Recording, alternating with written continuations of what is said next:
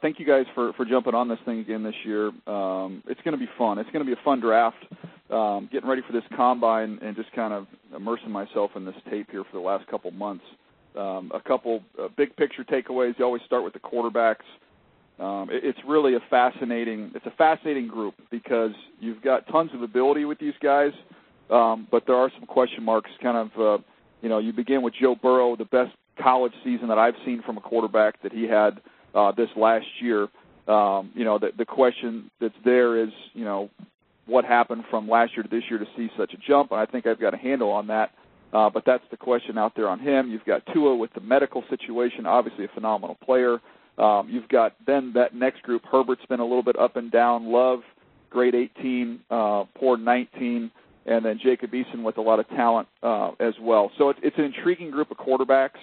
But in terms of the depth and the talent in this draft, wide receivers and corners, especially the wide receiver group, as deep as I've seen. I've got 27 wide receivers with top 3-round grades in this draft. And consider average 31 are taken. We had a max of 35 taken in I believe that was in 2017.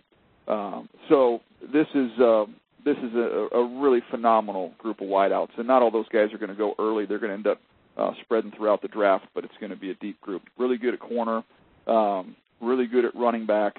And then when you look at some positions, maybe not quite as deep, tight end, edge rusher, and linebacker, just a little bit of a shallow group there. We've got a special player in Chase Young, who I think is the best player in the draft.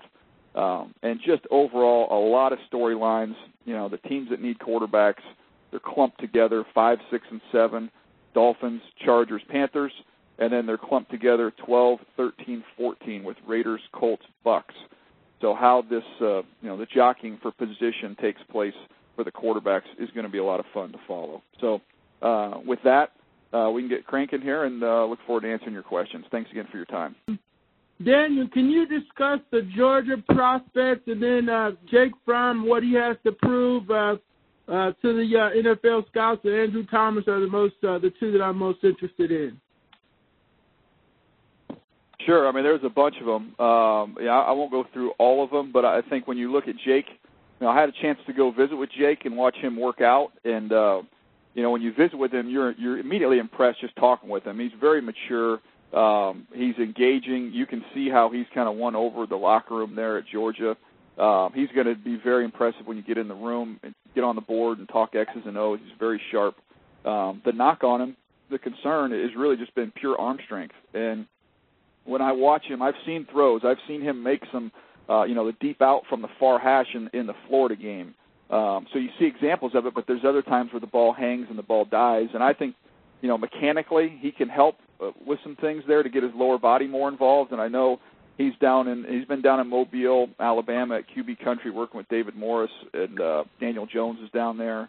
And, he's starting to make some progress there. So that's his challenge. And I have him in that second round range, and I don't think he's for everybody.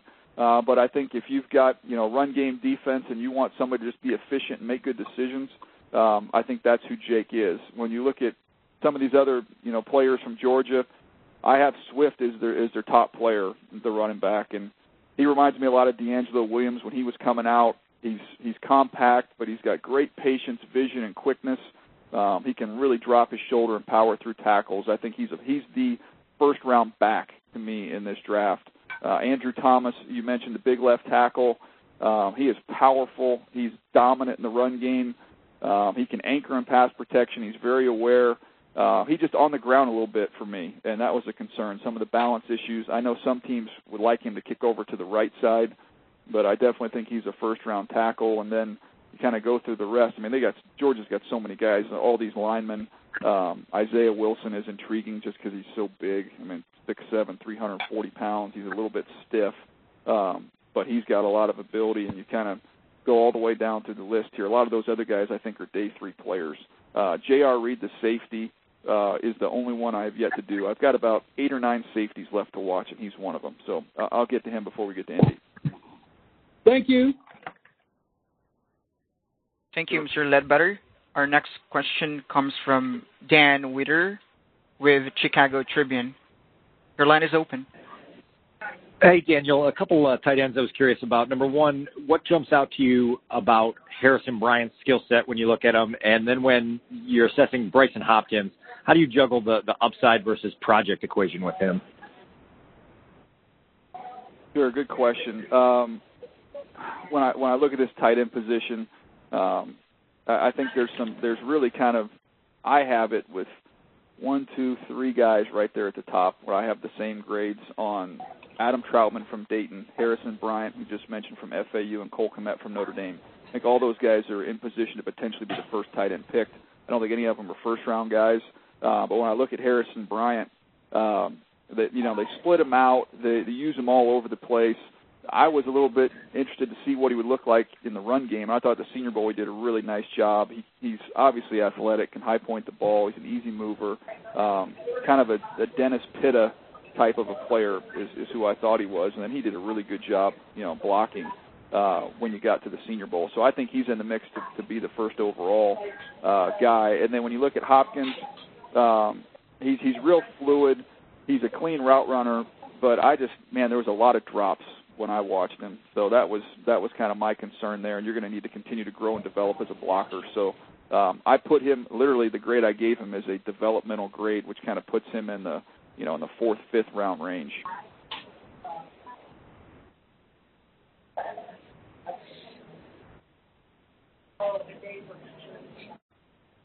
We can go on to the next one, Matt.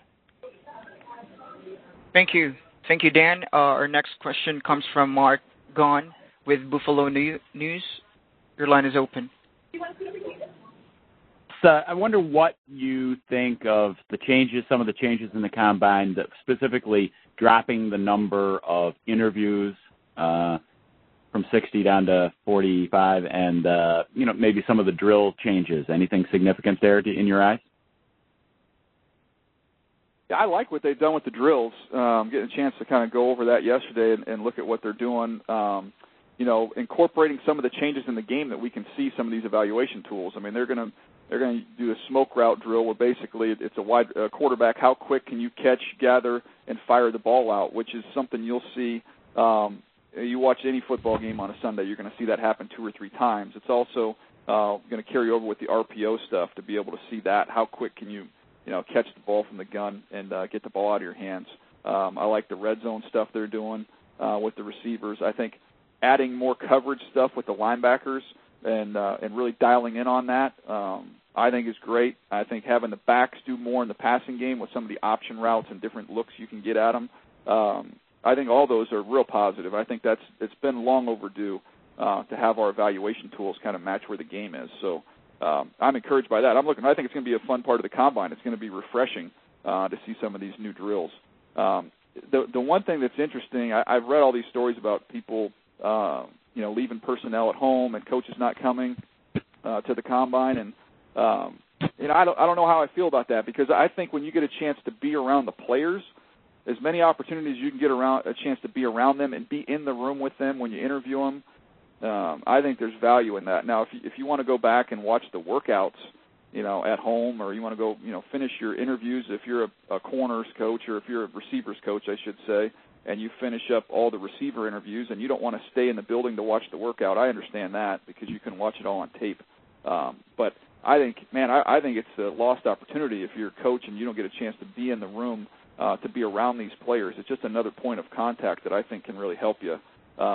With the changes in starting in the evening versus the morning and the mid-morning, I'm excited about it. It's going to be fun. It's going to be good for television, because we're going to get more eyeballs and it'll draw more attention to the event. I know, talking to buddies around the league, they're just skeptical. They just want to see how it all comes together. It's all new to them. So I think you'll have a better feel for how they like it after we get through the week. Thank you. Next question comes from Ryan Mink with Baltimore Ravens. Your line is open. Hi, Daniel. The Ravens have been pretty open about wanting to improve their front seven. When you look at them at the draft at number 28, who do you see that could really help them there in terms of pass rusher, inside linebacker? I know that you mocked Kenneth Murray, but it seems he could be potentially gone before 28 comes. Yeah, I mean, look, it's at this point in time in the process, trying to figure out where some of these guys are going to go is difficult. I just know when you look at their team and how they've built it, and as explosive as they are on offense now, I think building your defense to be able to play with a lead, which means getting more edge rush, getting linebackers that can really, really run and cover, because teams are going to be playing catch-up because you're so dynamic and so explosive on offense. So, Patrick Queen to me would be a home run pick from LSU if somehow he was there. I think he should be gone by then. He's so athletic and so explosive. Kenneth Murray we just talked about. Zach Vaughn from Wisconsin can give you some versatility as somebody who can rush off the edge but can also cover.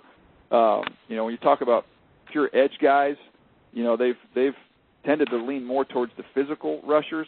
That's where Marlon Davidson from Auburn, who's he's a huge edge rusher who can slide inside and rush inside as well. But he's got real powerful, strong hands, and is kind of that Ravens mentality with how he plays. Just very violent, very physical player. So I could see him kind of factoring in there in that range. And then if you wanted to trade back a little bit, I guess somebody like a Bradley Anae in the second round could make some sense. And one to keep an eye on too would be the kid from Penn State, Yetur Gross-Matos, who is somebody I wasn't super in love with when I first watched him, but the more I've studied him, I got to give him his credit. He's a good football player, and he'll factor in probably in that bottom of one range. Thank you. Our next question comes from Jory Epstein with USA Today. Your line is open. Thanks, Daniel. When looking back at players like Orlando Brown or some of the guys who have struggled significantly at the combine and gone on to have good NFL careers, what positions do you think it is the most helpful for, and how do we gauge how much this is going to project for the guys who do it in the league?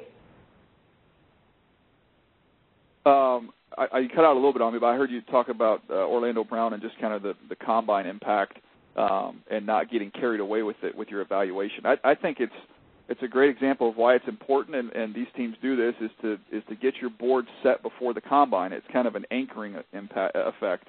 Once you have the board up, then maybe you can split some ties at the combine, which is a good way to do it. If you've got the same grade, guys are clumped together, the combine can be a good tiebreaker and factor in the workout, maybe more so there. But in his case, he was somebody that was punished way too much for a poor workout because the tape was so good, and where he came into that combine and where he ended up was way too far of a drop. So that's kind of a great example of a warning sign there for teams that don't stray too far from your initial board once you get it up. I just think when you get to the combine, there's certain positions where it holds more weight with the workout, and that to me is corner. You have to be able to run at that position. You just do. So that to me is where that can have a pretty drastic impact on your draft stock if you're playing that position and determining how you run. And then really putting more emphasis on the interview, getting to know the kid, rely on the tape, get to know the person, and then use these workouts to split ties. I think that's the best way to go about it. Thank you. Next question comes from Michael Gilkin with Dallas Morning News. Your line is open. Hey, Daniel. The Cowboys have a need at safety, and they'll likely lose cornerback Byron Jones in free agency. What sort of fit do you believe Xavier McKinney and C.J. Henderson would be in Dallas? And is there anything in particular you hope to see at the Combine from any defensive backs who may be in consideration there in the first round? There are two really good players. I start with Henderson. I think he's the second-best corner in the draft, and I think he'll be the second one to go. He's just really explosive. He can play press. He can play off. He's real loose and fluid. He shows the ability to play the ball down the field. Can be a little bit inconsistent there. The main knock on him is just the tackling. He just missed way too many tackles. So that's kind of the flaw. But he'll put on a show in Indy. He's going to test very well.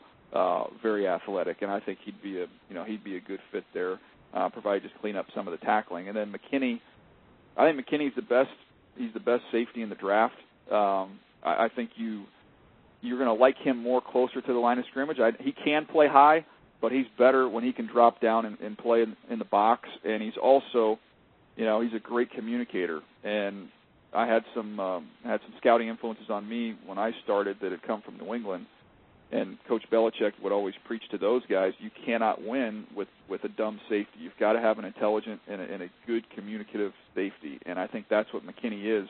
to the point where they had so many linebacker injuries at Alabama, they kind of played him down there in that nickelbacker role and let him, call the fronts and communicate. So that is a skill that he has there, and I think he's one of the safest players in the draft. I think he'd be an unbelievably great fit in Dallas. Thank you. Our next question comes from Dave Burkett with Detroit Free Press. Dave, your line is open. Hey, DJ. Excuse me. Thanks for the call, as always. All right, so from the Lions standpoint, let's say Burrow and Chase Young go 1-2 and the Lions have some trade-down options.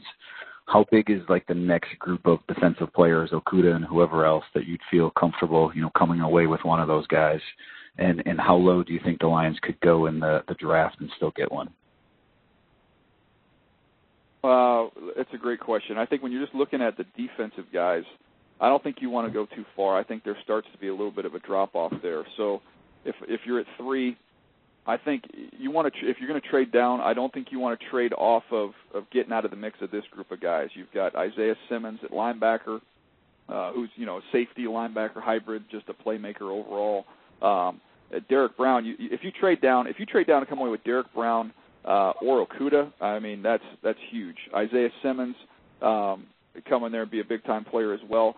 And then you start getting into Kinlaw. I mean, that's probably the last one, and that would be the group where I'd say, okay, if you're picking at 3, I don't know that I want to go, much further than 6 at the furthest 7. If you get in that range, I think you come away with one of those guys. But I think it all also could be determined what happens with the corner. If they trade Darius Slay, then you start saying, okay, we don't want to get out of range of Okudah because you're going to have a replacement there. What do you think the bottom is for Okudah? When I look at it, the interesting thing is just I don't see him getting past. I mean, 8 would be the absolute floor, and that's provided some quarterbacks really go up there when you've got 5, 6, and 7 with the Dolphins, Chargers, and Panthers. I can't see him getting to 8, but I mean that would be the absolute floor for me. I can't see him going beyond that. So I'd be nervous if I was Detroit. I'd be nervous of going back any further than 6, to be honest with you, because Carolina could make a lot of sense for them. Gotcha. Thanks. Thank you. Our next question comes from Eric DeLalia with Denver Broncos. Eric, your line is open. Hey, Daniel, could you just highlight a couple or 3 guys in the first-round conversation who aren't quarterbacks that maybe have the most to gain next week? Oh, that's good. Most to gain. I'd give you one in Wirfs, Tristan Wirfs from Iowa. He's somebody that I think's got a chance to be an all-pro guard, and I know he's played tackle, he's played on the right, he's played on the left, and he's a good tackle. And I think he can play tackle in the NFL. I just think he's got a chance to be an elite guard. He's got some issues, oversetting. That can be cleaned up a little bit. I just thought he'd be better if he had neighbors on each side. But in terms of having something to gain, if he goes out there and puts on an athletic show, which I've heard there's a chance he does, then he could kind of, put that to bed and say, look, I am a tackle. I'm not sliding inside. That's what I am. So I think he's got a chance to help himself there. I think when you could go through a long list of guys with medical stuff just to kind of show that they're healthy.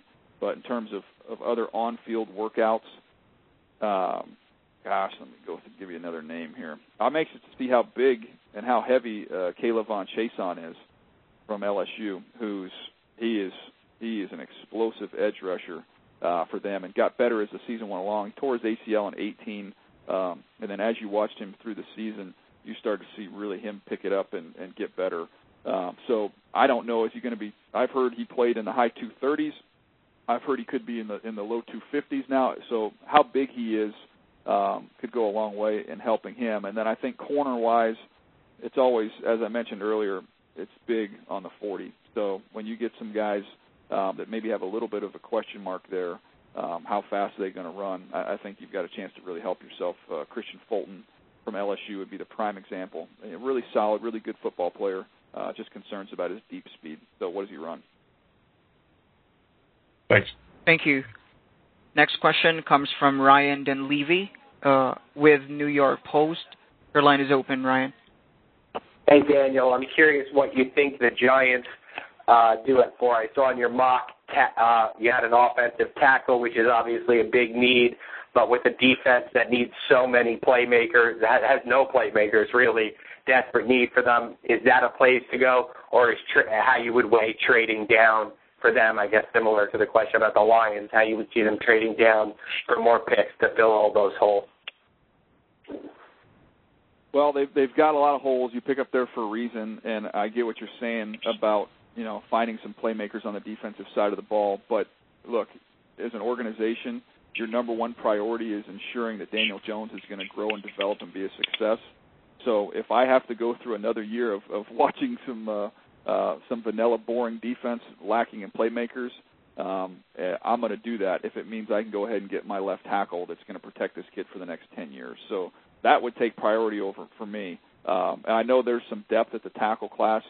I think that Mekhi Becton is a freak from Louisville. He is an absolute freak, and I'm not in the business of trading off freaks at a neat position. And he is a left tackle. He's a better version of Bryant McKinnie. He's going to be that guy for the next 10, 12 years to protect your franchise quarterback. He's so big and so long and so athletic.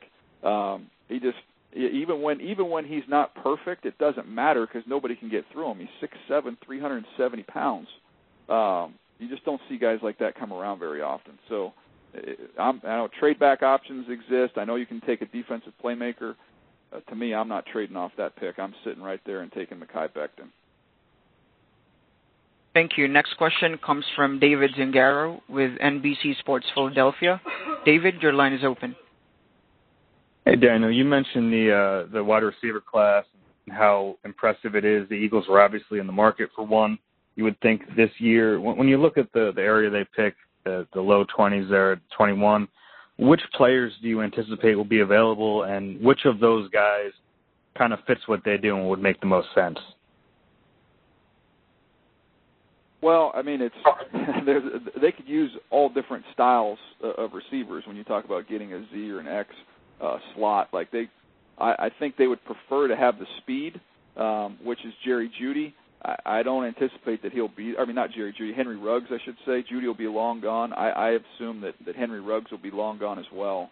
But that, to me, if you were going to say home run pick for the Eagles, who is it? It's Henry Ruggs, just because of how much speed and juice he would give to that offense.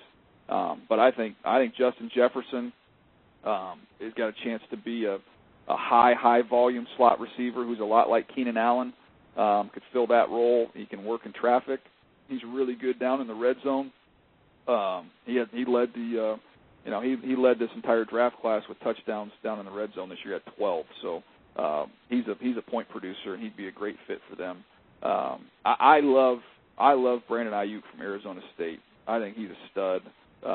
He's tough, competitive, run after catch guy. Needs a little polish, but he can return as well, so has some value there. And then you kind of get into like T. Higgins, I think will probably be there. Who's real tall, long, and rangy. You're hoping you're drafting A.J. Green. I don't think he's on that level, but that's the style with which he plays. So there's a little bit of concern with him just getting off press. Some of the better competition that they played later in the year, he struggled a little bit with that. So I would say that group of wide receivers is probably the ones they'll be staring at. Thank you. Next question comes from Kareem Copeland with the Washington Post. Kareem, your line is open. Hey, Daniel. Everybody's got Chase Young plugged in number 2 with the Redskins. Is it a mistake to even consider moving out of there and going back, considering how many holes they've got at a lot of spots? And if you do decide, or if they do decide to move back, what kind of haul would you need to make that happen?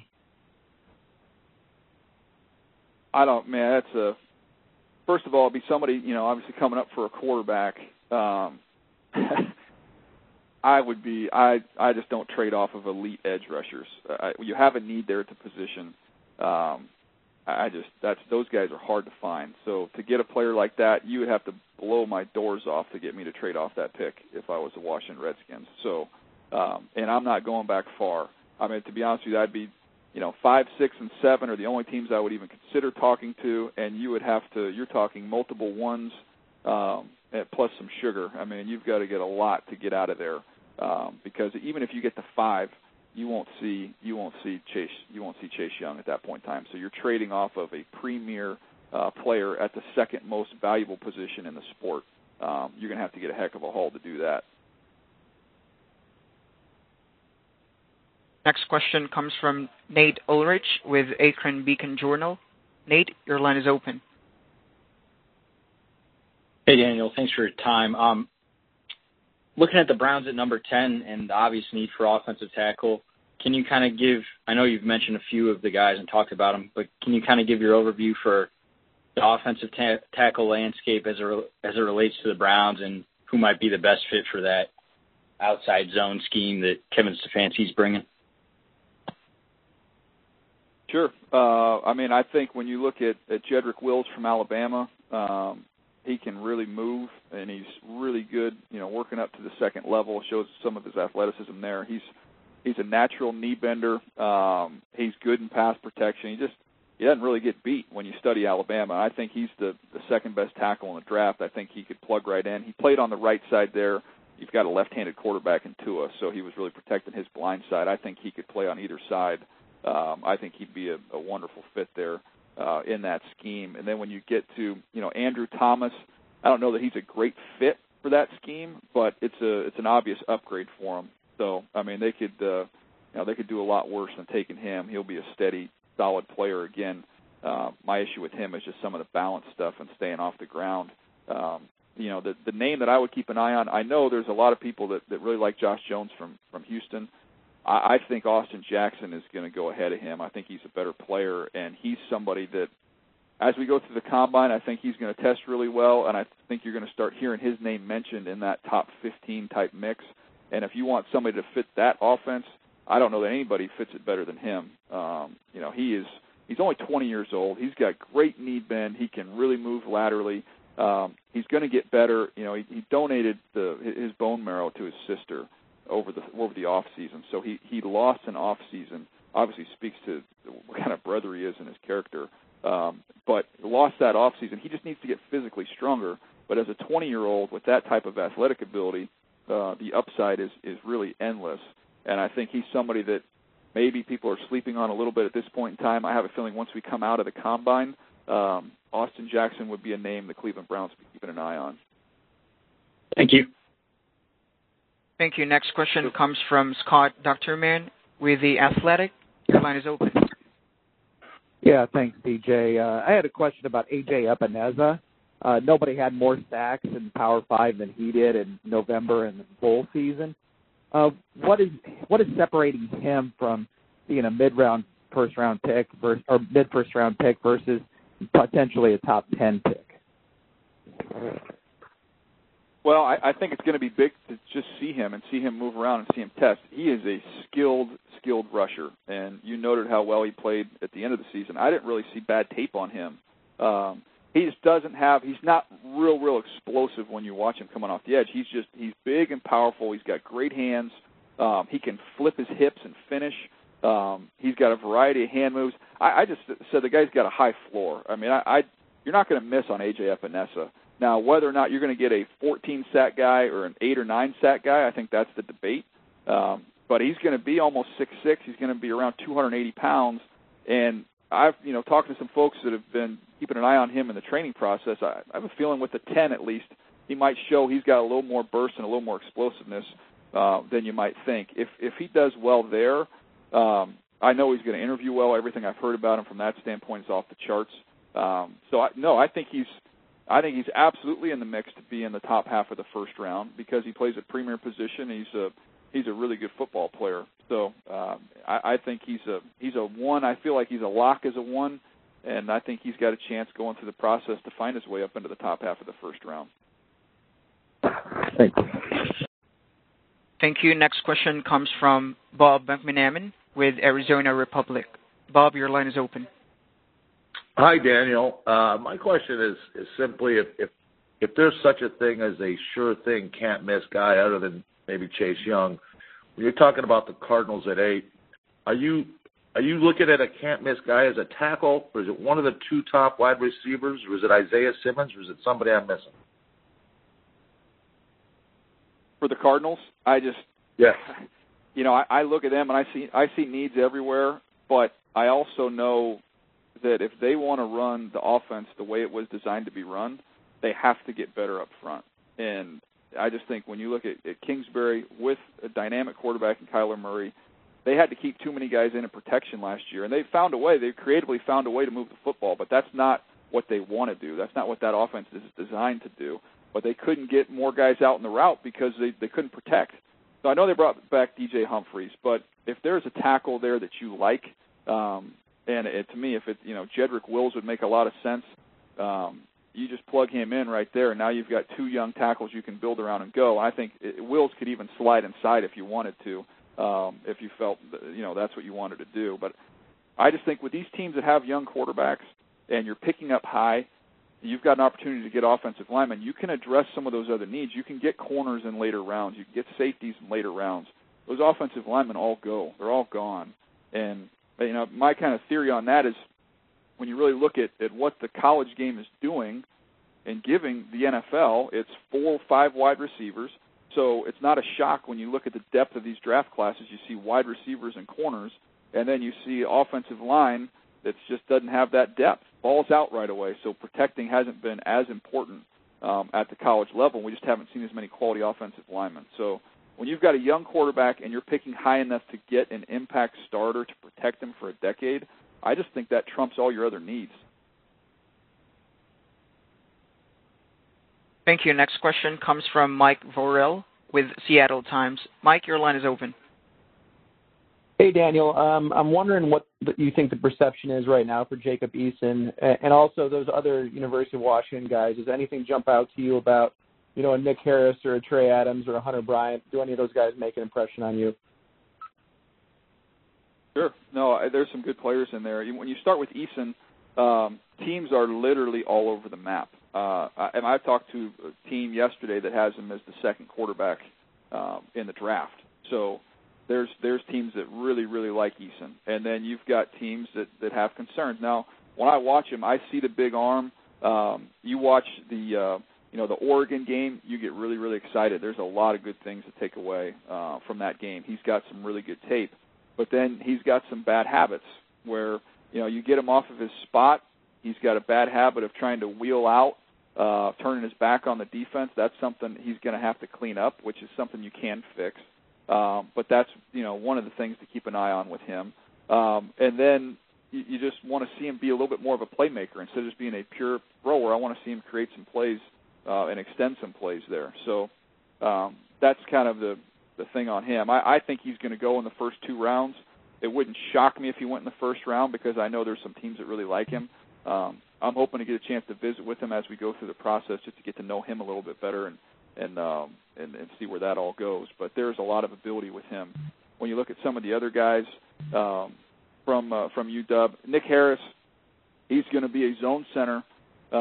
He's not, he's 293, and it's almost an artificial 293. Like he's puffed up to get there. He's going to play lighter. But having been around Kelsey and with the Eagles and seeing him at a lighter weight just play at a very, very high level, that's what you're hoping you're getting with Nick. I think he's probably going to be a third or fourth round pick when it's all said and done.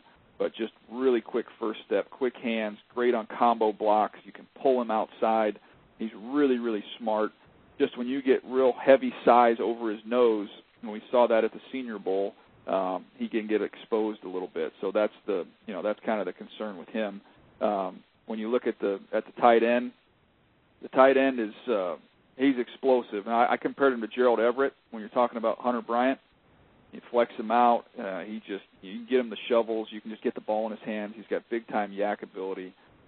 Just has some concentration drops and then some durability questions. How healthy is he? I think that's something to keep an eye on. And then for a day three wide receiver, and he might not even get picked because this is such a deep draft, but I think there is a little something to Aaron Fuller late in the draft, who's just got some juice. He can return punts, and I think he's kind of an interesting project-type receiver. I think it was Eastern Washington had a nice one-handed catch in that game that kind of just popped to me, and I just kind of noted that and said, I don't hear teams talking about this kid, but there's something there. He's kind of interesting. Trey Adams, the tackle, it's all health. What's the medical going to say on him? Thank you. Thank you. Next question comes from Jerry McDonald with Oakland Tribune. Your line is open, Jerry. Yeah, Daniel, curious about your evaluation of Isaiah Simmons, and is he good enough that you would think the Raiders or any other team, say they're at 12-19, I don't know if you believe in trade charts or value charts, would 12-19 be worth trading up to get him? Wow, it'd be really expensive. I don't think you would have to do that. I think if you want to get up to get him, there's a chance you could do it with 12 and one of your extra picks. I know the Raiders are loaded with extra picks. What they have here, they don't have any 2s, but they've got 3 3s. So, maybe you part with a couple of those 3s, as well as maybe it's something next year. Maybe it's a 2 next year and a 3 this year. I don't have the trade chart in front of me, but I do not think it would cost you both those.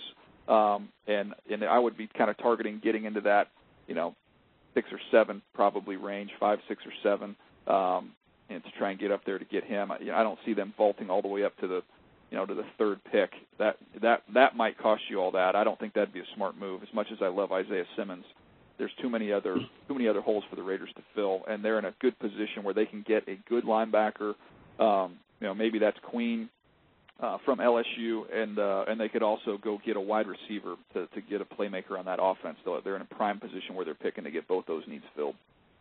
Thank you. Thank you. Next question comes from Aaron McMahon with MLive.com. Aaron, your line is open. Daniel, I want to get your thoughts on a couple Michigan guys.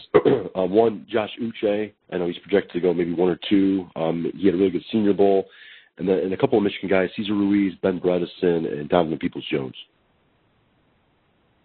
Sure. Look, when you watch Uche, first of all, he just plays so hard. That's the first thing that jumps out to you when you study him. He's 8.5 sacks. He stands up. He can play on the ball, off the ball. He's really just the motor's what jumps out to you. You can use him as a looper. He's a finisher. Now, at 6'0", 241, you're kind of like, what do I do with this guy? Where do you play him? Can he play on the edge? I thought at the Senior Bowl, especially in the game, he was dominant rushing. So I know when you get in sub packages, he can rush off the edge. And I think he's athletic enough that you can play off the ball on those early downs. So I gave him a grade which kind of puts him in that 3rd round range. I think he's just a really good football player, and I like the kind of the edge that he plays with. With Ruiz, I think he reminds me a lot of Travis Frederick. When he was coming out, he's just firm and strong. He's consistent each and every game. He plays with great awareness. He's not the quickest of foot, but he does a nice job of latching on and running his feet on contact, and he's good on combo blocks. To me, he's a steady Eddie, high floor, know exactly what you're getting player who got a chance to be a Pro Bowl caliber center. So I'm a big fan of his. And then Donovan Peoples-Jones can play inside, outside. He's really, really a creative route runner. He gets off the line easy, real efficient in his movement. You see the ability to make plays on the back shoulder balls. He's just not real dynamic, in my opinion, when I studied him. That's kind of the knock on him. In a normal draft, he's probably a 2nd round pick. In this draft, he's probably a 3rd or 4th round pick, just because there's so much depth. So we'll see what he runs. He runs well. That could help him, and maybe he gets back into that day 2 conversation and locks himself in there. But he's a really good player. And Bredesen, I think, was the other one you mentioned. Obviously, you love the size. He's got some quickness. You see the strength upper body-wise to torque. There's an issue with me with some of his balance issues. He leans a little bit, gets tugged and pulled. And I thought he struggled a little bit changing direction at the next level. So I know some teams are a little bit higher on him. I have him as a day 3 pick. I think he's got a chance to be he's got a chance to develop into a functional starter. But I think there's a significant gap between him and Ruiz, in my opinion. Thank you.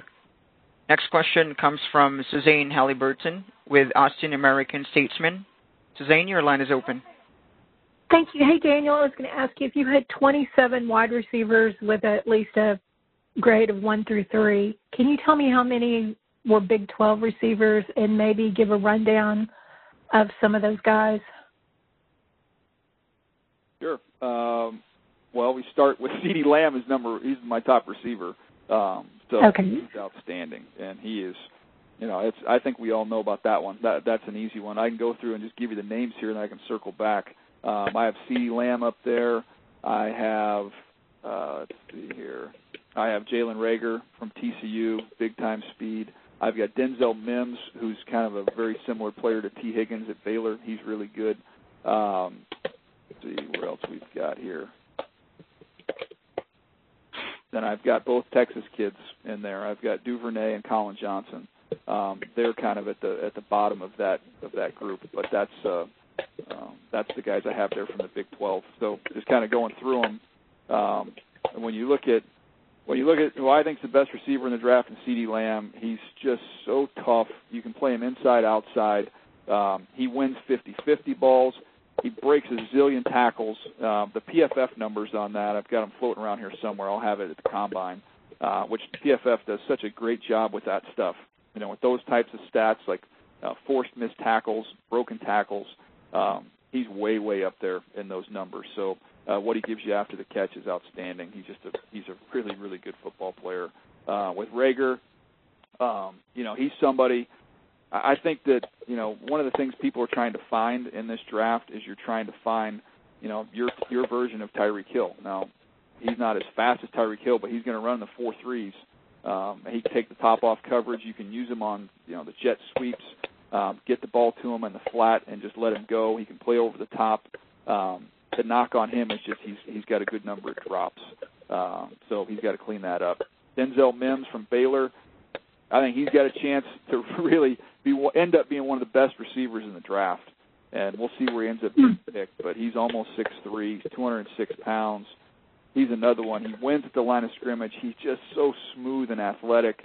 He's got some acrobatic catches, lots of contested catches, just real athletic. And then after the catch, he's just kind of a slippery, smooth, make-you-miss player. He's not the most physical guy, but I think to me, he's a second-round pick all day long with how he plays. So we'll see where he ends up going and what he ends up doing. And then the two Texas kids, Duvernay, one of the most productive slot receivers in the draft. That was a great move for him. I love the story when you do your homework on him and find out that the players went to the coaching staff and thought he should have been a captain in the middle of the season, so they ended up making him a captain. That says a lot about him and his work ethic and character. And he's got big time track speed, another one, and he's going to be a bubble screen, fly sweep, just get him a ball and also help you as a kick returner. And then Colin Johnson he's like Goliath out there, almost 6'6", 221 pounds. He's a strider. He's real fluid, but he's gonna have a little bit of a tough time just getting off press consistently. And I think when you watch the TCU game and see Gladney, who's a really good corner, he got into him a little bit there. He just has so much surface area that he gives up to DBs. So he's going to have to continue to work on that. I thought he had a good Senior Bowl week, and I think in a normal year he's a third-round pick, but who knows where that could happen in this year just because there's so many of these guys. Thank you. Thank you. Next question comes from Zach Goins with Carolina Panthers. Zach, your line is open. Hey, Daniel. I know you've been a fan of Matt Rule for a long time. Why do you believe that he's poised to have success in the NFL with the Panthers, and how do you see him approaching his first draft?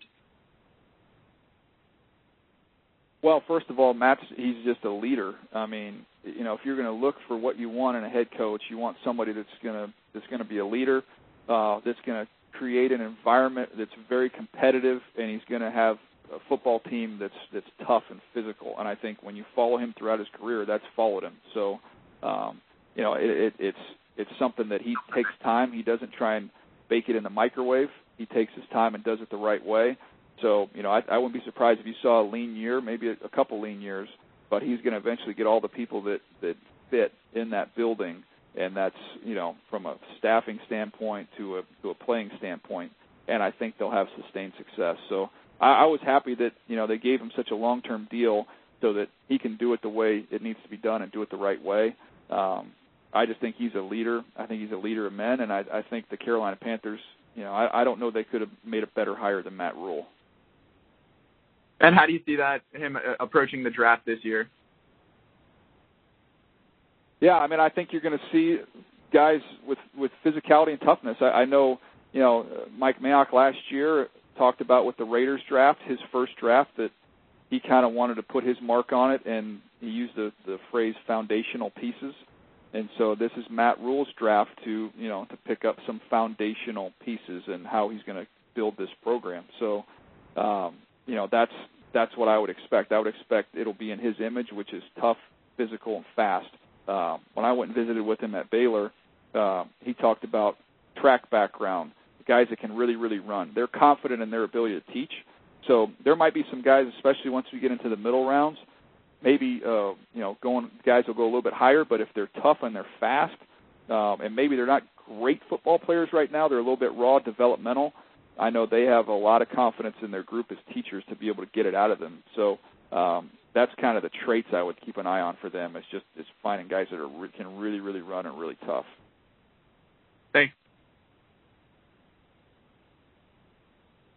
Thank you. Before we proceed with the next question, again to all participants, if you would like to ask a question, please press star followed by the number 1. Next question comes from Justin Rogers with the Detroit News. Justin, your line is open. Hey, Daniel, I wanted to circle back quickly to the Lions at 3.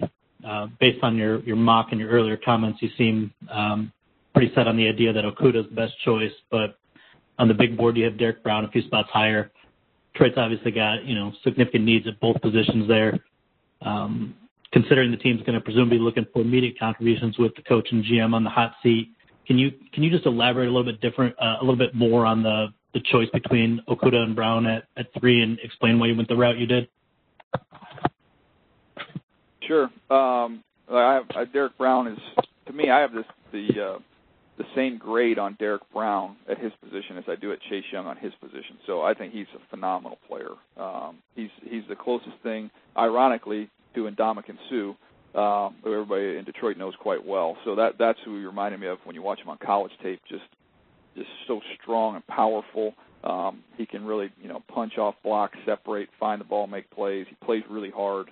So he's outstanding. And I think when you plug him in there, he would make you talk about an immediate impact. Oh, he'll make an immediate impact on every single down as an interior player. And Okudah, look, he's somebody that you're going to let him just press and just mug people at the line of scrimmage. He's so long and twitchy and fluid. He can find the ball. Everything I've heard about him from a character standpoint is off the charts. I mean, some of the stuff that you hear about him in the workouts, like jumping 40 inches and going to be less than 4% body fat, like just crazy stuff. So both these guys are special players and outstanding players. I had them going with the corner just because I thought with Jeffrey Okudah, the chance for him to come in and play coverage, work your defense back to front, fit more of the philosophy. If you're going to kind of go by the Patriots and how they've done things and make the connection with Patricia, kind of building up that secondary, they've kind of flipped the script. I personally would go front to back and take the defensive lineman, but I look at the success defensively the Patriots have had lately. They've done it with more premier players in the secondary than at the line of scrimmage. So that's why I had Detroit kind of looking in that direction. Appreciate that. Thank you. Our next question comes from Kevin Bowen with 1075. Kevin, your line is open. Hey, Daniel, thanks for doing this. If you were Chris Ballard with picks 13 and 34 and 44, how would you kind of handle the quarterback dilemma along with your other needs? Well, I would start by signing Phillip Rivers, and I would try and make a run at this thing for the next couple of years because I think they're pretty close. I think Phillip would come in and give him an upgrade, and then I think where you're picking there, you're picking at 13. I think, I know there's so much depth, and I've talked about the depth of receiver, and I can show you, studies that'll show you how many impact players have come in the second and third round, and you're going to get good players in those positions. But I'm trying to get, if I'm the Colts right there, I'd be awfully tempted if you see a Jerry Jeudy, a CeeDee Lamb, a Henry Ruggs, one of those three guys were there. I think I'd go ahead and pull the trigger right there. Now you've changed your offense completely. You've got a good offensive line. You pair what you have already outside with one of those three receivers, With Phillip Rivers, I think you got a chance to be a really, really fun offense to watch. Then you get into the second round, you look at some other directions they could go. At that point in time, maybe if there's a quarterback that you like as your developmental quarterback, you could go that route, or you could just go with a defensive tackle that could, that has some real twitch and some upside that can rush. And I think they'll have some options there when you look at guys like, like a Neville Gallimore or somebody like that from Oklahoma would make some sense there, who's got some twitch and some real interior pass rush ability. I think that Jordan Elliott's a name that could come into the mix there from Missouri, another guy that can really rush inside. So they're in a great spot. I'm just curious to see what they do at the quarterback position first and foremost. If they decide to stick with Jacoby Brissett and want to go towards the draft at that point in time, Jordan Love, I don't think he's ready to play right away. But, man, that is a huge upside pick, and you get a chance to let him develop. That could have a huge payoff. Thank you. Next question comes from Mike Kay with NJ Advanced Media. Mike, your line is open. Hey, DJ. You brought up the Eagles needing a wide receiver earlier in the first round, but they also need help at cornerback. Who are a couple of guys that you would peg on maybe day two to kind of address the cornerback need or the safety need that they have? Yeah, it's a good group. When you start getting to day two, look, you got like A.J. Terrell from Clemson, who's real tall, lean, real fluid. He's somebody that plays a variety of techniques there. He's a really good blitzer coming off the boundary too, which would be fun for Jim Schwartz to play with a little bit. But he's he can be a little bit sticky when he has to work back downhill. But he's a tall, long, athletic corner. I think he's that late one, early two. Could end up slipping a little bit in the second round. We'll see what happens. Damon Arnett, I love Damon Arnett. He's twitched up from Ohio State. He can find and play the ball. He's a little bit tight, but you can play him in press. He's somebody I think is going to go in the second round. Jeff Gladney from TCU, kind of, he's got some similarities to a Denzel Ward, just undersized, real feisty. He plays off. He's real fluid, very aware. I watched the Iowa State game. It was one of the games I flipped on with him, and it was a war watching him go up against that wide receiver. So he's another one in that range. The one that I think is going to go in the second round that's fascinating to me is the corner from Auburn, Igbenehi. I'm going to get that name right, but when we get to the combine, I'm sure I just butchered it. But he's one that he's just really explosive. He's a former wide receiver. He was a track guy. They moved him to corner. Really, really ultra twitched up, but he struggles to play the football, and that to me is my concern. He doesn't have any interceptions. He's always in phase in the right position, and then especially the LSU and the Alabama games, he just struggled to find and play the ball. So I think he'll get drafted in the second round based off traits, but there's still some development to take place there. And then another name I would just throw in the mix would be, Diggs. We'll see what happens with Diggs from Alabama, who's got some, he's got some Aqib Talib type skills. Question is just pure deep speed, but real fluid. Obviously Stefan's brother there, the wide receiver with the Vikings. So former wide receiver, kickoff returner, really, really, really skilled athlete. The question is just how is his deep speed, and he's just okay as a tackler. So it's a good group. I think if you want to take a corner in the second round, I think that's kind of the list of names you'd be choosing from, and I think there's a lot of good players in that group. Thank you. Next question comes from Matthew Perez with Washington Time. Matthew, your line is open. Hey, thanks. I was just kind of wondering what makes Chase Young that once in a generational talent, but then also what can he do for the rest of the defense? How can he kind of unlock the Redskins' defense if that's where he goes? Thanks. Well, I think when you watch the last few games of the season, you can see the benefit that he has for everybody else up front and just creating one-on-ones. He draws so much attention. And, I feel like it's interesting because I've used the phrase, generational talent. When I say that, it almost feels like it's a slap in the face to what Ohio State's done, because when you look at the Bosa brothers and how good they are, he's in the group with those guys. So I do want to clarify that. He's the best player in this draft class. I actually had a little bit higher grade on Nick coming out than Chase, I had a higher grade on Chase than Joey. Obviously, Joey's been a Pro Bowl, perennial Pro Bowl player. He's outstanding, but he's one of those type of guys, and the impact he has. Not only is he, he's going to win his one-on-ones when he gets them, but he's going to create so many double and triple teams his way. It's going to be able to let the other guys eat a little bit. So when you can pair him up, we look at Washington and Montez Sweat. Montez Sweat going to see nothing but one-on-ones, and he's going to have a chance to have a huge year if this is the pairing that ends up coming together. Thank you. Next question comes from Chris Boyle with Daytona Beach News Journal. Chris, your line is open. Hey, Daniel. Just wanted to compare and contrast the draft chances for a couple of running backs from Daytona Beach. Appalachian State's Darrington Evans and UCF's Adrian Killins, the type of schemes and roles them best fit, and what grades do you have on both of those kids? Yeah, sure. Obviously, one of them's close to my heart there. When we talk about Darrington Evans at my alma mater, App State, he's outstanding, man. He's got big time juice. Both these kids. Obviously, Killen's a track star, so he's got juice. But Darrington, he's going to go much higher. He's got a chance to go in the third round range. The first tape I popped on was UNC Charlotte. He goes 87 for a touchdown. I remember, just paying attention to him as obviously a fan of the team, having gone there. Penn State game, he has a long kickoff return against them his freshman year. Zone scheme, one hit and go. If you look at Raheem Mostert, what he did in the last few games with the 49ers, to me, this is the same kid. This is the exact same skill set.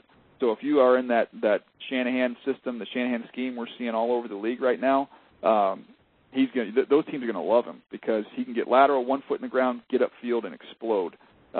He needs to get better in pass protection. He knows that. He's got to get a little bit stronger, but he's going to be involved in the screen game, and you get a crease, he's going to go. So I'm a big fan of his. I think I think he's got a chance to be a third-round type player.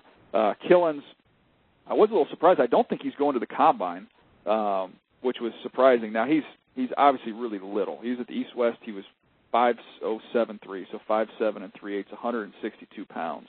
But he's a 200-meter champ in the state of Florida. He's got quick feet. You get to the perimeter, he's gone. I wrote down my comparison. I wrote DeAnthony Thomas and the kind of career he's had, spot play, use him on special teams, kind of more of almost kind of a gadget player. But at 162 pounds, as you can expect, there's not a lot of play strength. So I think he's going to be a late round pick. He might even be an undrafted free agent. But if you want to bring in somebody that's got some pop and some juice and kind of create a role for him in a gadget variety, that's what you're going to get there with Killins. Thank you. Next question comes from Sam Fortier with Washington Post. Sam, your line is open. Hey, DJ. What are your expectations for Tua's stock at the Combine, and how high do you think he, Herbert, and Love, all three of them, could rise between now and the draft? Well, I mean, with Tua, it's just medical, and it's not – his stock is not going to be impacted by what gets out in the media because what gets out in the media is going to get out for a reason. So I don't know that we're going to know where that's at, but I know that each individual team's doctors are going to get a chance to see him and find out what's going on there with the hip. And, it's just different. A hip is different than an ankle and a knee. That's what, obviously for good reasons concerns a lot of people. So you're going to get your doctors get a chance to see where he's at. He'll come to the recheck, get another look at him. I'm sure teams will want to bring him in and even look at him more there. So that information, I'll be surprised. The only reason that information will get out is if a team wants to get it out, hoping that somehow he would end up dropping. So that's going to be interesting to see what happens with him on the medical front. I don't anticipate we'll get many answers there. But I do think, provided long-term health, there's no concerns, I think teams would be okay with if they said he has to redshirt for a year, he can't play next year. I think if you're picking up there and you're, Miami, the Chargers, Panthers, I know Detroit's even, considered it. I think if, that would not impact your decision. If they said he wasn't going to play year one, but he would return to full health, I think if you like Tua, that would not bother you at all. So that's the question with him. And then with Herbert, that one's tricky. Teams are split. There's some teams that really like Justin Herbert, and there's some teams that are not high on Justin Herbert. I have him, just in my personal list, kind of down a little bit. I have him beneath Love, and I have him kind of outside that top 10 range. But I think when you look at the Chargers having a need there, 5, 6, 7, you've got Dolphins, Chargers, Panthers. That's kind of quarterback alley. I think there's a chance we see 2 of the quarterbacks go in those 3 picks, and I think the third one will go somewhere in the next group when you're talking about the Raiders, the Colts, and the Bucks, 12, 13, 14. So you got a quarterback at 1. I think we'll see 2 go between 5 and 7, and I think we'll see 1 go between 12, 13, and 14. So that's how I would kind of see that shaking out. Thank you very much. Thank you. Next question comes from Martin Frank with Delaware News Journal. Martin, your line is open. Hey, Daniel. Actually, my question is Eagles related.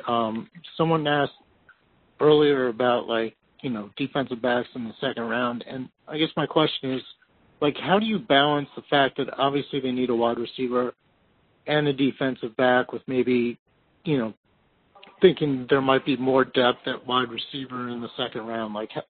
How do you, if you're Howie Roseman, how do you go about, figuring all that out? Well, I think, first of all, we got to start with free agency. We'll see.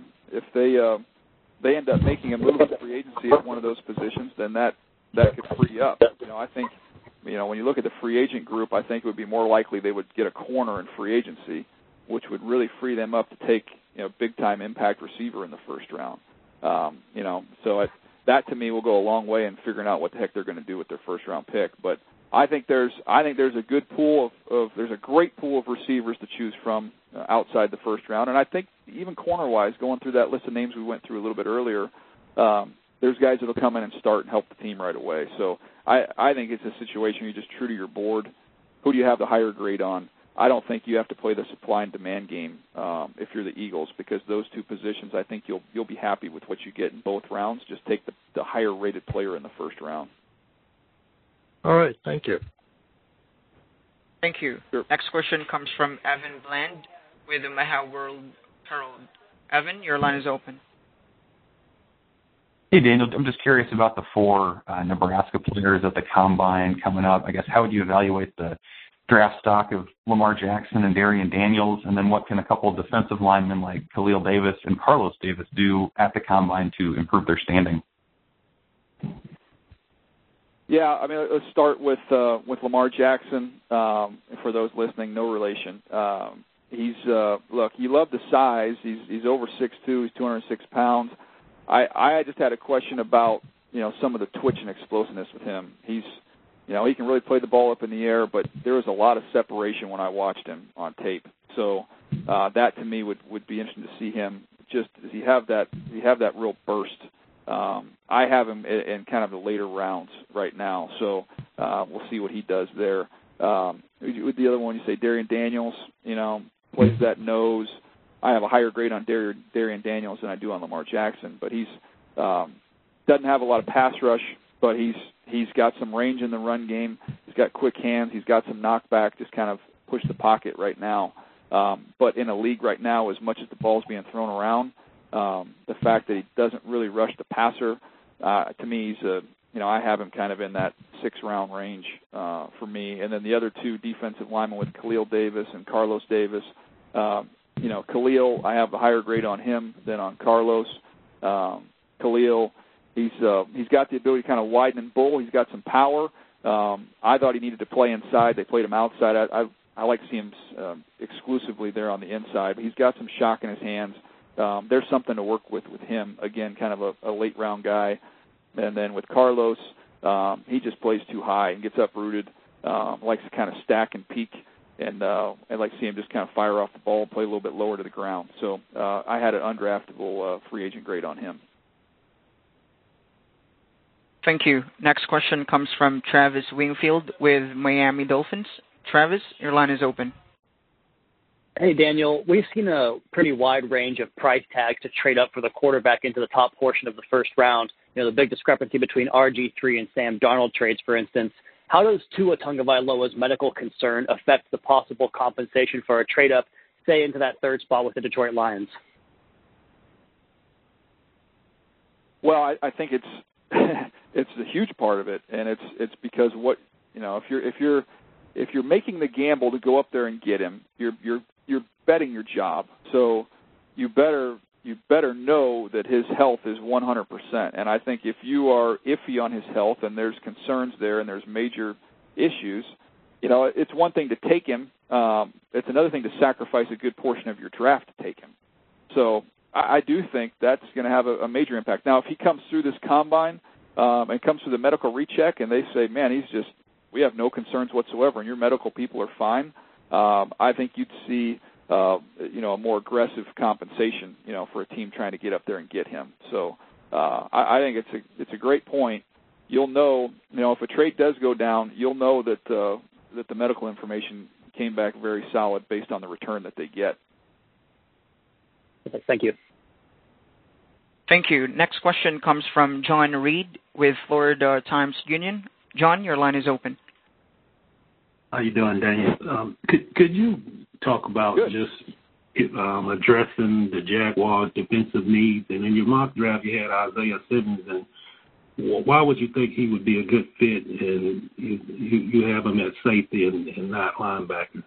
You can address those two things, please. Well, he can do. Yeah, start with him. I mean, because he can do anything. I mean, we had the same debate about Derwin James when he was coming out, where some teams had him as a will linebacker, some teams had him as a strong safety. I've talked to a bunch of defensive coordinators in the offseason and posed this question to them about are we going to start heading towards a positionless game where you see guys on offense like Deebo Samuel who are playing in the slot but can also kind of almost function as running backs. You see guys like Derwin James who could just darn near play every single position on the defense. But when you have offenses trying to manipulate personnel and get certain groups on the field, like the Ravens have done a masterful job of doing, where they've got the tight ends that they can put you in certain sets and then they can split the tight ends out, you better have more versatile players that can do multiple things. So with a guy like Isaiah Simmons, whether you want to list him as a linebacker or a safety, I just know you plug him into that defensive scheme, and week by week you can deploy him in different ways depending on what the strength of your opponent is. So that's why he has so much value. And, putting these guys in little position boxes, I think that's going to go away eventually. You're just going to see getting your athletes on the field and deploying them in different ways on a week-by-week basis. When I look at, other needs for them, I think you can make a strong case in the secondary, either corner or at safety. I think they got needs both places. So finding some real speed and athleticism in that back end, especially when you look at the division and when you look at Deshaun Watson and you're going to be dealing with a lot of speed with that team for the next decade, you better get faster and more athletic especially the second and the third level. Thank you. Next question comes from Evan Winter with SB Nation. Evan, your line is open.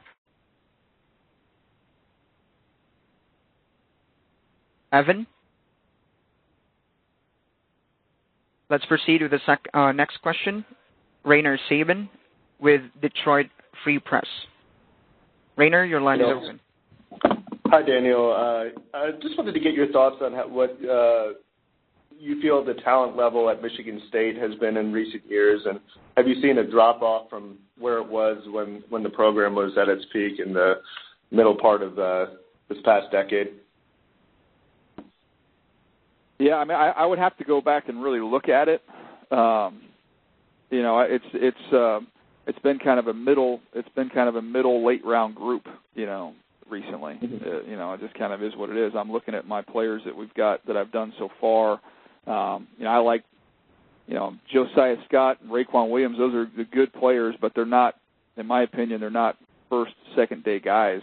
So yeah, I mean, I think you can make the case that it's fallen off a little bit, but it's also a program that's been noted for, with D'Antonio for most of his career there, is just good, physical, tough, smart college football players. So that's, his job's not necessarily to put those guys in the NFL, it's to win games at the college level, and they've done that with some good college players that not necessarily translated as well to the next level, especially from an athletic standpoint. But, going back to the years where it felt like we had a Michigan State corner, every year way up there, yeah, I mean, I would assume there's been a pretty significant drop-off. Thank you. Thank you. Next Sure. question comes from Eric Branch with San Francisco Chronicle. Eric, your line is open. Hi, Daniel. Question was about the 49ers. They have pick obviously at number 31, but they don't pick again to the fifth round. Possible draft needs for them are at wide receiver and cornerback. Based on what you said about the depth of those positions, would it seem logical and maybe behoove them to be able to trade back and collect picks and still get a quality, say corner or wide receiver? I think it makes a ton of sense. I'd almost be surprised if they didn't do that. When you've got, where they're picking at 31 is always kind of a popular trade pick because teams, especially if you want the quarterback. Now we'll see how. I haven't dug into the new CBA if this thing passes or not, and how that will impact the fifth year situation. But traditionally over the last several years, that's been a popular pick that you can get out of if you're San Francisco, and teams will come up. So. That to me makes more sense to recoup some picks.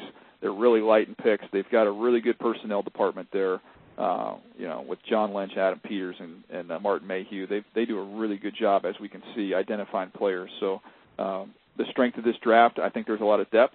So I wouldn't be surprised to see them trade back a couple times and really try and restock with some of those middle round picks. And they can go find some players at the, especially in the secondary. You'll find some really good players in round 2 and 3. Thank you. Next question comes from Paul Domowitch with Philadelphia Inquirer. Paul, your line is open. Yeah, Daniel, assuming Derek Brown, Kinlaw, and Blacklock are the three interior linemen that go in the first round, what's day 2 look like for interior defensive linemen, particularly the twitchy 3 technique type guys? Yeah, I think there's some interesting names in that mix. I think Gallimore from Oklahoma. Wait till you see this guy test. I mean, I talked to him at the Senior Bowl. He's a fascinating story. Growing up in Canada, kid was dunking at the age of 13. I mean, he's going to put on a show at the combine. He's going to run really fast. He's going to jump out the gym. So somebody that can get in a gap and get upfield and play in that scheme, he makes a lot of sense. Matt Abuike from A&M. He's played more kind of a power knockback style there at A&M, but I think he's more athletic. He's got a chance. I think Jordan Elliott is somebody that can play on an edge in that scheme and get upfield. James Lynch from Baylor, who played on the edge, but I think is going to kick in. He's somebody else. He's got some first step quickness. He's very productive. He could make some sense there. I'll give you one more. Devon Hamilton from Ohio State. He didn't get as many opportunities there because they were so darn talented on that front, to really rush the passer. Usually he was congratulating Chase Young after he just got off the quarterback because he got there so fast. But this kid's got some upfield ability. He showed that at the Senior Bowl. I think he'll be a better pro player than a college player. I think he's probably more in the third round range, but he's somebody that can get on an edge and get upfield. Thank you. Next question comes from Tim Twentyman with Detroit Lions. Tim, your line is open. Hey, Daniel, thanks for doing this as always. When you look at Okudah and when you put a grade on him, where does that grade compare to some of the other cornerbacks, the top-end guys that have come out in maybe the last half decade or so? He's way up there. I was just looking at that the other day, and the one that I had a higher grade on was Lattimore. I think that might be the only one. I mean, I've got a big grade on him, and he just does everything. He does everything you'd want in terms of a size, length, twitch, competitiveness, intelligence, ball skills, toughness. I mean, he checks all the boxes. So, yeah, he's I would say just beneath Lattimore in terms of my college grade over the last, if I have to go back and look at it, but I don't know how many years that'll go back, but it's way up there. And as a player, when you're trying to figure out, okay, who does he remind you of? It's Gilmore, Stephon Gilmore, when he was coming out of South Carolina. He went a little bit later than he should have. Obviously, Defensive Player of the Year, but we've seen what type of talent he has, and this kid has that type of ability. Thank you. Next question comes from Matt Wenzel with MLive. Matt, your line is open. Hey, Daniel, you kind of touched on a couple guys briefly earlier, but I was wondering what Michigan State guys you have the highest grade on and what your evaluation of Kenny Willekes is. Sure. I have Josiah Scott is the top one. He plays outside, and he's going to be a nickel.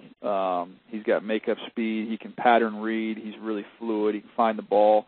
He just got outsized a little bit on the outside, loses some of those 50-50 balls. But, he's somebody that I have as the top guy, and that's, he's probably in that fourth-round range for me. Raequan Williams right beneath him.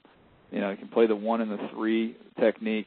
He's got the ability to collapse the pocket. He's all power and bull rush. He just doesn't have a great get-off, and he's a little bit stiff. So I had him. Those are the top two guys. And Willekes, I had beneath those guys. More effort than really twitch and explosiveness. He kills tight ends, man. He loves to play over tight ends. Does a great job against them. Has a little, long arm. He can bull rush. But I just didn't see a ton of twitch or a ton of burst with him. Although I'll give him credit. He did some good things down in Mobile at the Senior Bowl. So I had him in there. And then you've got, a couple guys out underneath him with, Lewerke. I don't anticipate that he'll get picked. Cody White is a kick returner. He just has a lot of drops when I studied him. Thought he was more of a one-speed player. And then Batchy, you have the, what happened with him missing games, which you know about. And then I thought he did a good job directing traffic. He could float and sort and fill and make some plays there. I just thought he had really average speed and range, and I didn't anticipate he would get drafted. Darrell Stewart, another wide receiver who I thought was a free agent who's good on bubbles and tunnel screens. He can work some in the middle of the field. I just didn't see a lot of juice. Thank you. Thank you. Next question comes from Jonas Schaefer with Baltimore Sun. Jonas, your line is open. Thanks, Dana, for doing this. I guess just kind of a big picture question for you. You look at Baltimore and Kansas City. They've molded their offenses into really powerful forces with great offensive lines and then good skill talent around, their top quarterbacks. Just from talking to people, team officials around the league, do you get a sense for, whether teams are valuing skill position talent and offensive line talent any more than the other, and has that changed at all in recent years? Yeah, I was talking to somebody about this, a couple months ago, and I posed the question to him and with the personnel director and said, tell me all the great teams with bad offensive lines and tell me all the bad teams with great offensive lines. Like at some point in time, it's not complicated. The teams with the good offensive lines, you got a high floor every year.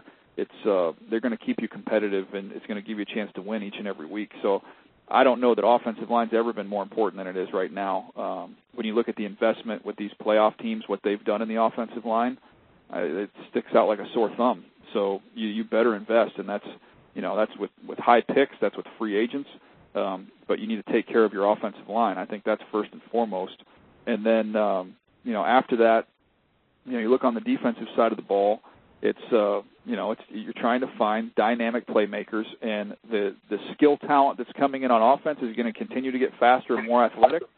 That's what the college game is, and that's made its way to the NFL. So you better have linebackers that can run all day long and cover, and you better have safeties that can be, interchangeable, can play high, can play low, and can really run in range. So I think it's what it's turned into. It's having good offensive line play. You want to have a couple edge rushers, and you better have speed everywhere else. That's kind of how you're building teams right now. Thank you. Next question comes from Scott Petrak with Chronicle Telegram. Scott, your line is open. Hey, Daniel, I've heard you talking a lot about the importance of the offensive line and regarding the Browns.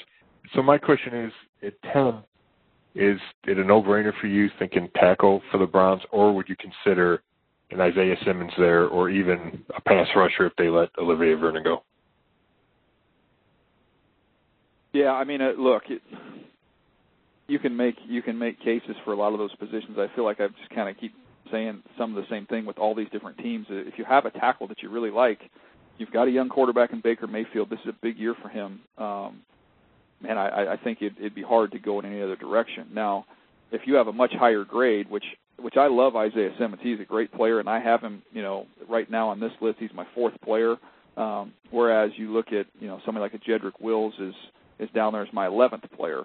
So if you're going strictly off the board, you'd say Isaiah Simmons. But, the grades are close enough where, I think I would value for this Browns team protecting my quarterback with the left tackle. So that's the direction that I would lean and I would go is let's get that figured out. You got to be able to evaluate your quarterback to fairly do that. You got to protect him, and I think that's kind of the boat that a bunch of these teams are in with these young guys. You've got young quarterbacks.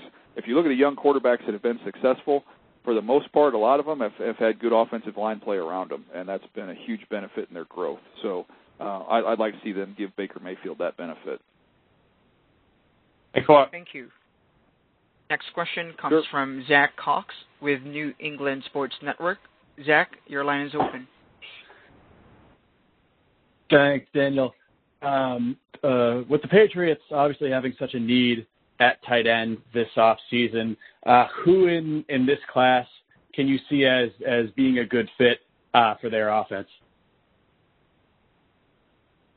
Well, I think there's 3. I think you can make a strong case for 3 of them with, Cole Kmet from Notre Dame, who's a big physical. He's the one that if you're saying, okay, who looks like Gronk and who, kind of has that physicality to him, it would be Kmet. Now, he's not nearly as athletic as Gronk, but he's somebody with that big catch radius. He's tough to tackle. He's big and physical and strong, and he's good in the run game. He can create some movement there and help you. So he's a nice two-way tight end there. And then, Adam Troutman. I haven't talked a lot about him today, but the kid from Dayton is he's 6'5", he's 250 pounds. Obviously a small school, was a high school quarterback, switches to tight end. Now his position coach at Dayton was also a high school science teacher. So this kid, he's going to just continue to get better and better. And the crazy thing is he's really polished. He knows how to set up defenders. He can separate. He's got wiggle. He wins a lot of 50-50 balls.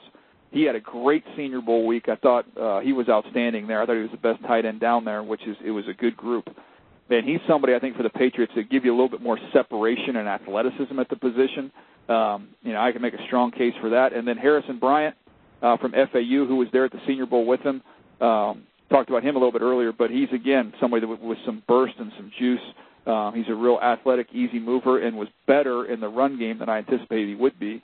Not quite as heavy and not quite as big as Troutman and Kmet, but he's somebody give him a little more athleticism in there. So I think any of those 3 guys, I think any of the 3 would be great players. And then if you want to go down around and you start getting into, maybe more in that late 2, into the 3rd round, if you wanted move tight ends, like kind of H-backs, kind of could do some fullback stuff if you wanted. There's the 3 names that I really like are DeGuara from Cincinnati, who's really, really explosive and athletic. Tamovailoa from Portland State, very similar type players, and then Hunter Bryant from Washington, who's to me is a lot like a guy like Gerald Everett if you've seen him play with the Rams. So those 3 guys I think are all kind of riding together. They're all 6'2.5", 245-pound type guys, and I think that's that move tight end, that H that you're looking for to fill that role. Thank you. To all participants, before we proceed with the next question, again, if you would like to ask a question, please press star followed by the number 1. Our next question comes from Kyle Martin with Las Vegas Raiders. Kyle, your line is open. Hey, Daniel, thanks for your time. A lot of mock drafts have said Jerry Jeudy to the Raiders at 12. Others have said CeeDee Lamb. For John Gruden's offense, who do you think fits his style more? He likes his wide receivers to know all the positions, just their knowledge and IQ of the game. Who do you think is a better fit?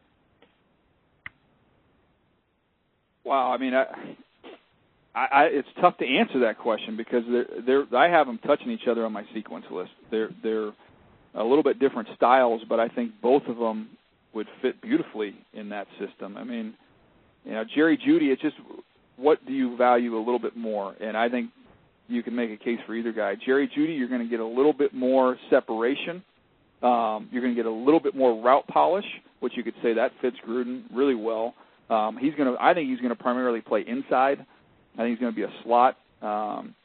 But then when you look at CeeDee Lamb, I think you get a little bit more of an outside guy. You can play inside, but I think I'd like to keep him outside. And then you're going to get a little more physicality and toughness run after catch with him. So he's a little bit more of a contested catch player.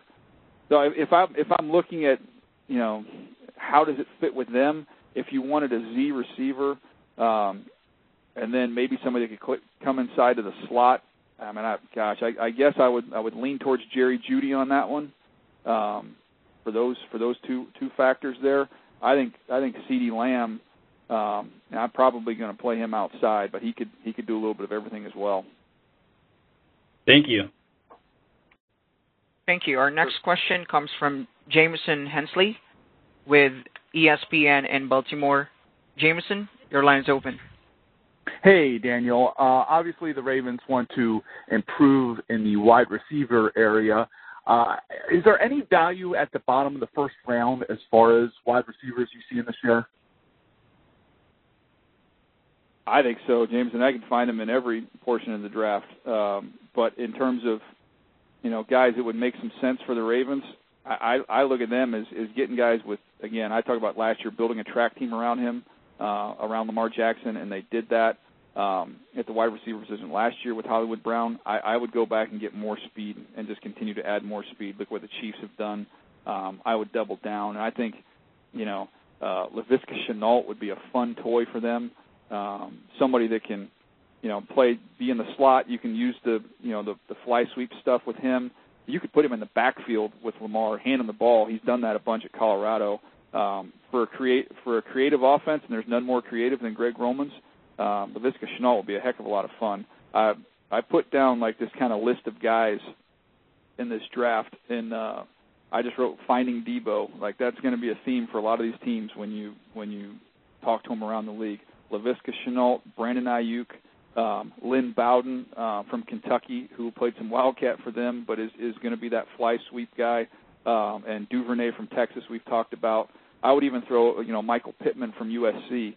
Obviously, his dad was a running back, but those guys are guys you can use and run the jet sweep stuff. They can get on top of coverage and make plays down the field, and they're just tough to get on the ground with the ball in their hands. So finding somebody with maybe some physicality to go along with their speed to complement Hollywood Brown in this offense, it'd be fun to watch. Thank you so much. Thank you. Next question comes from Marcel Lewis-Jacks with ESPN. Marcel, your line is open. Hey, Daniel, it's kind of piggybacking off of Jameson's question, but is the Bills' need for a wide receiver so dire that they can't afford to pass on one of the top options, or will they be able to find somebody to immediately impact their offense in the second round or even the third round? No, they can wait to the third round if they wanted to and still find guys that will come in and help them this year. It's so deep and so loaded. And I think that offense is another one that could use this type of a player that we just discussed, of guys you can use on some of the, get them some of the bubbles, some of the easy completions, some of the fly sweeps, all that stuff. I think they could find, one of these guys outside the first round that would help them there. But, no, I don't think, when you look at Buffalo and the direction that they could go, I think finding an edge rusher, finding another corner, an interior offensive line, that wouldn't be a bad way to go early. You could always circle back and get yourself a wide receiver. It just comes down to whether or not they love one. If you absolutely love one and you want to get him, go get him. But I think you can make a strong argument that they could hold off and wait on that one. Thank you. Next question comes from Adam Kilgore with Washington Post. Adam, your line is open. Hey, Daniel, thanks for doing this. I have a question more about the Combine itself. With the era of football we're in now, there's so much more information coming to these teams, whether it's Pro Football Focus, player tracking, et cetera, et cetera.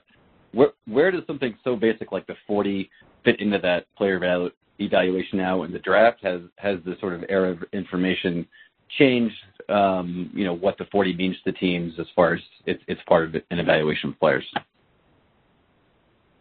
Well, I'm excited that we're starting to see some changes in some of the field testing, and I think, the 40, the value in the 40 has been that we've just done it for so long that you can compare it, going back, forever, to compare players and to have kind of that marker. So that's where the value is, and I think that's where the hesitation is to change. But with all the GPS stuff, with I think it's the Catapult system that all these NFL teams and college teams are incorporating all this GPS. And I talked to more guys on the road this year, more scouts, that when you're going into schools, they're starting to get, top speed, MPH, acceleration, deceleration. They're starting to collect the data on that with these guys, and they're going to eventually get enough of a sample size. They're going to be able to find out what really matters there. And I hope I'm still doing this. I hope I'm still up there with Rich Eisen in the booth, and we're talking about a guy that just ripped off a 24-mile-per-hour run instead of saying he ran a 4.32 or whatever it was. I think that's kind of where it's headed, and we can talk about just the explosiveness that they had and the ability to decelerate. I think that's going to end up being more valuable information. And I'm glad you mentioned with Pro Football Focus too, because I think some people think that you're either kind of a tape person or you're analytics, or you want to put PFF in that category. I personally have really enjoyed being able to incorporate a lot of the PFF data that they collect with your evaluation, and I think instead of in scouting saying in a meeting when you say this guy drops too many balls, and then you have the information there to say, well, he's got a 12% drop rate, to give actual data that's accurate, that is huge. And it's made scouting way more efficient as well. There's the program now where you can tie in, the video that you get, the teams get, which I'm fortunate enough to get, that ties in with Pro Football Focus data. So you can watch, a guy drops balls, I can watch all of his drops for the year. How does a corner play the ball in the air? I can watch every single target just like that of every time he was challenged down the field. The technology has made scouting so much better, and when you combine the technology, the data with groups like PFF, and then watching the tape, I think it's really exciting, man. I'm excited for where scouting is right now and for where it's going. Thank you. Thank you. Thank you so much. Our next question comes from Matt Baker with Tampa Bay Times. Matt, your line is open. Hey, Daniel. I just wanted to get your thoughts on Cam Akers, the Florida State running back, and kind of how do you view him with the rest of the running backs in the draft? Yeah, he's talented, man. I've got him. I kind of broke down the running backs coming into this combine. I had them in different tiers. He's in my second tier. So I had Swift, Edwards-Helaire, and Dobbins in my top tier, and then I have Taylor and Akers. Taylor from Wisconsin and Akers just right below that. He runs really hard. Obviously, he's a five-star kid, all the accolades coming into school, but use him in some wildcat stuff. He runs through contact. He's strong. He catches the ball out of the backfield. He's got good patience. He'll press and bounce. He's got a good feel for that. I don't believe he possesses that elite top speed. It'll be interesting to see how he runs there in Indy. But, if you told me 4 years from now that Cam Akers ended up being the first or second best back in this draft, I would not be surprised at all. I think he's really talented, and I think he's got a chance to start getting more in the conversation. They just weren't any good. Florida State wasn't any good. And sometimes when you're a player that's on a team and a program that's in the place that program was at last year, he had all the reason in the world to shut it down, and he didn't do it, which told me a lot about him as a competitive kid. So I think teams like him as well. I think he's a really good football player. Thank you. Thank you. Next question comes from Alex Byington with Montgomery Advertiser. Alex, your line is open. Hey, Daniel. I appreciate this. You were just talking about the 40. I wanted to ask you about Henry Ruggs and just, your evaluation of him overall, and how much do you think an impressive showing, a record-breaking showing even, 4.2, 4.21, could do for his draft stock next couple months? Well, everybody's talked about, who will be the first receiver taken. Is it going to be Jeudy or is it going to be CeeDee Lamb? I firmly believe Henry Ruggs is in that discussion. I think it's a three-man race to be the first receiver. I think he's going to absolutely fly. Everybody knows it's coming. He's still going to do it. I think the second number will be a 2. I don't know what the third number will be, but he's the closest thing to Tyreek Hill that I've seen since Tyreek Hill entered the league, and just looked like he's been on a different speed than everybody else. This kid does the same thing. He's so sudden off the line of scrimmage. It is instant death for corners. He's by him and it's over. You can use him on the jet sweep stuff. You can use him on kickoff return. I love watching him as a gunner on punt. It shows just how tough he is. And the thing that nobody talks about, I know that the production for these Alabama kids, it's all somewhat limited because it's the best wide receiver core that I've ever seen in college football. Because as good as these kids are with Ruggs and Jeudy, when you watch 17 Waddle, who wasn't draft eligible, I mean, that dude is a freak. He can fly. Devontae Smith, a lot of us were surprised he didn't come out. He's a burner. They got 4 legit first-round players at the receiver position. So some of the production doesn't blow you away. But Ruggs only dropped 1 ball. A lot of times when you get these speed guys, you get inconsistent hands. This kid's got great hands, and he can fly. Now, he's not nearly as polished when you're talking about his teammate and Jerry Jeudy as a route runner, but I'm willing to bet if you went and polled the 32 defensive coordinators in the NFL and you gave them the video of the top 3 receivers and said, which one of these guys do you not want in your division, I'd be willing to bet a lot of money that Henry Ruggs would get the most votes. That's the guy that you do not want to face, and that's why I believe it's not over of who's going to be the first receiver. It's not a 2-man race; it's a 3-man race. And Thank you. I'm sorry. Next question comes from John Crike with Toronto Sun. John, your line is open. Hey, Daniel. I want to ask you about Canadians. I know you've talked a lot about Neville Gallimore, but does he sneak into the first round, and if so, how? And also, what are your takes on Notre Dame receiver Chase Claypool and Ohio U QB Nathan Rourke? Sure. Well, I haven't done the Ohio QB yet, so I don't think he's going to the combine. So I'll eventually get to him. Gallimore, yeah, he's got a chance. He's got a chance to get in the first round. I have him outside the first round. I have him in the second. But as I mentioned, he's going to test. He's going to test incredibly well, and that'll generate some buzz and potentially get him in that discussion. I did not think he played to the consistency of a first-round pick, but the upside and athleticism, again, it's off the charts. So it's all there, the potential there for him to be a first-round pick. Claypool is another one of these receivers it's just so big and strong and physical. He's a 50-50 ball guy. That's kind of, that's his specialty. The tough part when you watch the tape, he gets open a lot, and there's just some bad throws. Unfortunately, he didn't always get the best ball to deal with there. So he's another one who's a gunner on punt. He's very tough, very aggressive. He can really, really wall guys off in the red zone. He's a threat down there. He's just not a full route tree player. In other words, he's not going to be efficient running every route that you would have in your playbook, and that's going to take a little bit more time for him to develop. But I mean, the guy's 6'4" and change, 229 pounds, who has that type of toughness. So he's a really good player, and I think he's in this year's draft. He's probably in the 3rd, 4th round range because of just the sheer depth in the class. I was at the Senior Bowl. Was curious to see how he would do with Michael Pittman.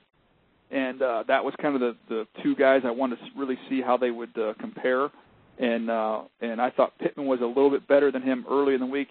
Pittman got hurt, and ironically, the receiver I didn't have quite in that class was Antonio Gandy Golden from Liberty, and I thought he ended up outplaying both those guys during the week at the Senior Bowl, who's a big athletic receiver from Liberty. So it just speaks to the depth of this class that a guy like Chase Claypool has a chance to be there potentially in the 4th round. So no fault of his own, it's just an incredible group. That's great. Thanks, Daniel. Thank you. Our next question comes from Joe Ritter with Pittsburgh Tribune Review. Joe, your line is open. Hi, Daniel. What do you think will be available for the Steelers at 49 when they finally pick? Do you think it'll be skill position, and what players do you see among them? Yeah, that's a good question. Trying to figure out what's going to be there at that point in time. When I look at the needs for the Steelers, trying to find an edge rusher at that point in time. An interesting, I put edge rusher. You could also look offensive line, tight end, a couple different directions there. But if you're looking for, just take one at a time here. If you're looking for edge rushers, Jonathan Greenard from Florida, who can stands up off the edge. He's got a nice get off. He's really good with his hands. He likes he'll push and pull, do those things. Very athletic. The 80-yard fumble return when I was watching the Vandy game. But again, he's got some real twitch, and he's real fluid. He can bend at the top of his rush. He's somebody in that second-round range. Curtis Weaver, teams are all over the place on him from Boise State because he doesn't have a good, a typical body type you would see for an edge rusher. He carries a little bit of extra weight.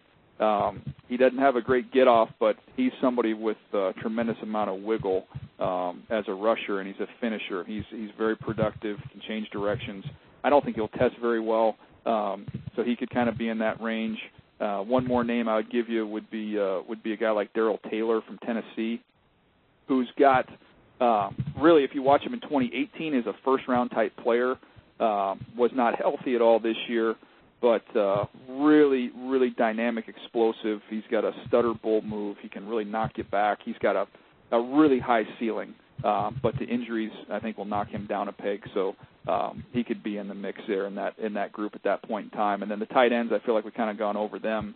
I think there's a chance at that point in time you might have a chance that maybe it's Harrison Bryant or Troutman there from Dayton would be opportunities for them there at the tight end position. And then interior offensive line, last one, some opportunities for them at that point in time. Look, I think you look at a guy like Robert Hunt from Louisiana Lafayette. He played tackle, but I think he's going to be a guard. He's really, really explosive. He's got upper torque. He just collects a ton of knockdowns. Football intelligence is just okay, but there's a lot to work with him, and I think he'd be an example. Damian Lewis, another one from LSU, would be another interior player that would factor into that portion of the draft. Thank you. Next question comes from Jory Epstein with the USA Today. Jory, your line is open. Hi, Daniel. Thanks again for your time. I wanted to go back to the idea of new coaches, like you spoke about, Matt Rule. When you look at Mike McCarthy coming to Dallas, how much do you anticipate a new coach changing the Cowboys' draft style from what we've seen in the past 5 or 10 years? Yeah, I don't know that it will. I don't know that it will have that much of an impact on the draft in terms of what they're trying to do draft-wise there. I think a lot of the same things that he believes in and what they had success with there in Green Bay, I think a lot of that is in place there with Dallas. I think Dallas has done a good job, identifying and collecting talent. I would say, run after catch has always been a big part of the receiving core, and I think depending on what happens with Amari Cooper, trying to find somebody that can run after catch. They've always valued guys that can return in Green Bay. That's kind of their, that goes back to Ted Thompson. Finding receivers that have return skills. So, like a great fit in that offense would be a guy like Van Jefferson from Florida as a receiver I compared him to Cooper Kupp. He's just a really polished route runner with strong hands. And he's another one of these guys that's a gunner on punt, so another tough kid, but really good after the catch. KJ Hill would be another receiver who's just a really crisp route runner and just really good after the catch guy. So those types of receivers I think would make sense with what McCartney's had success with.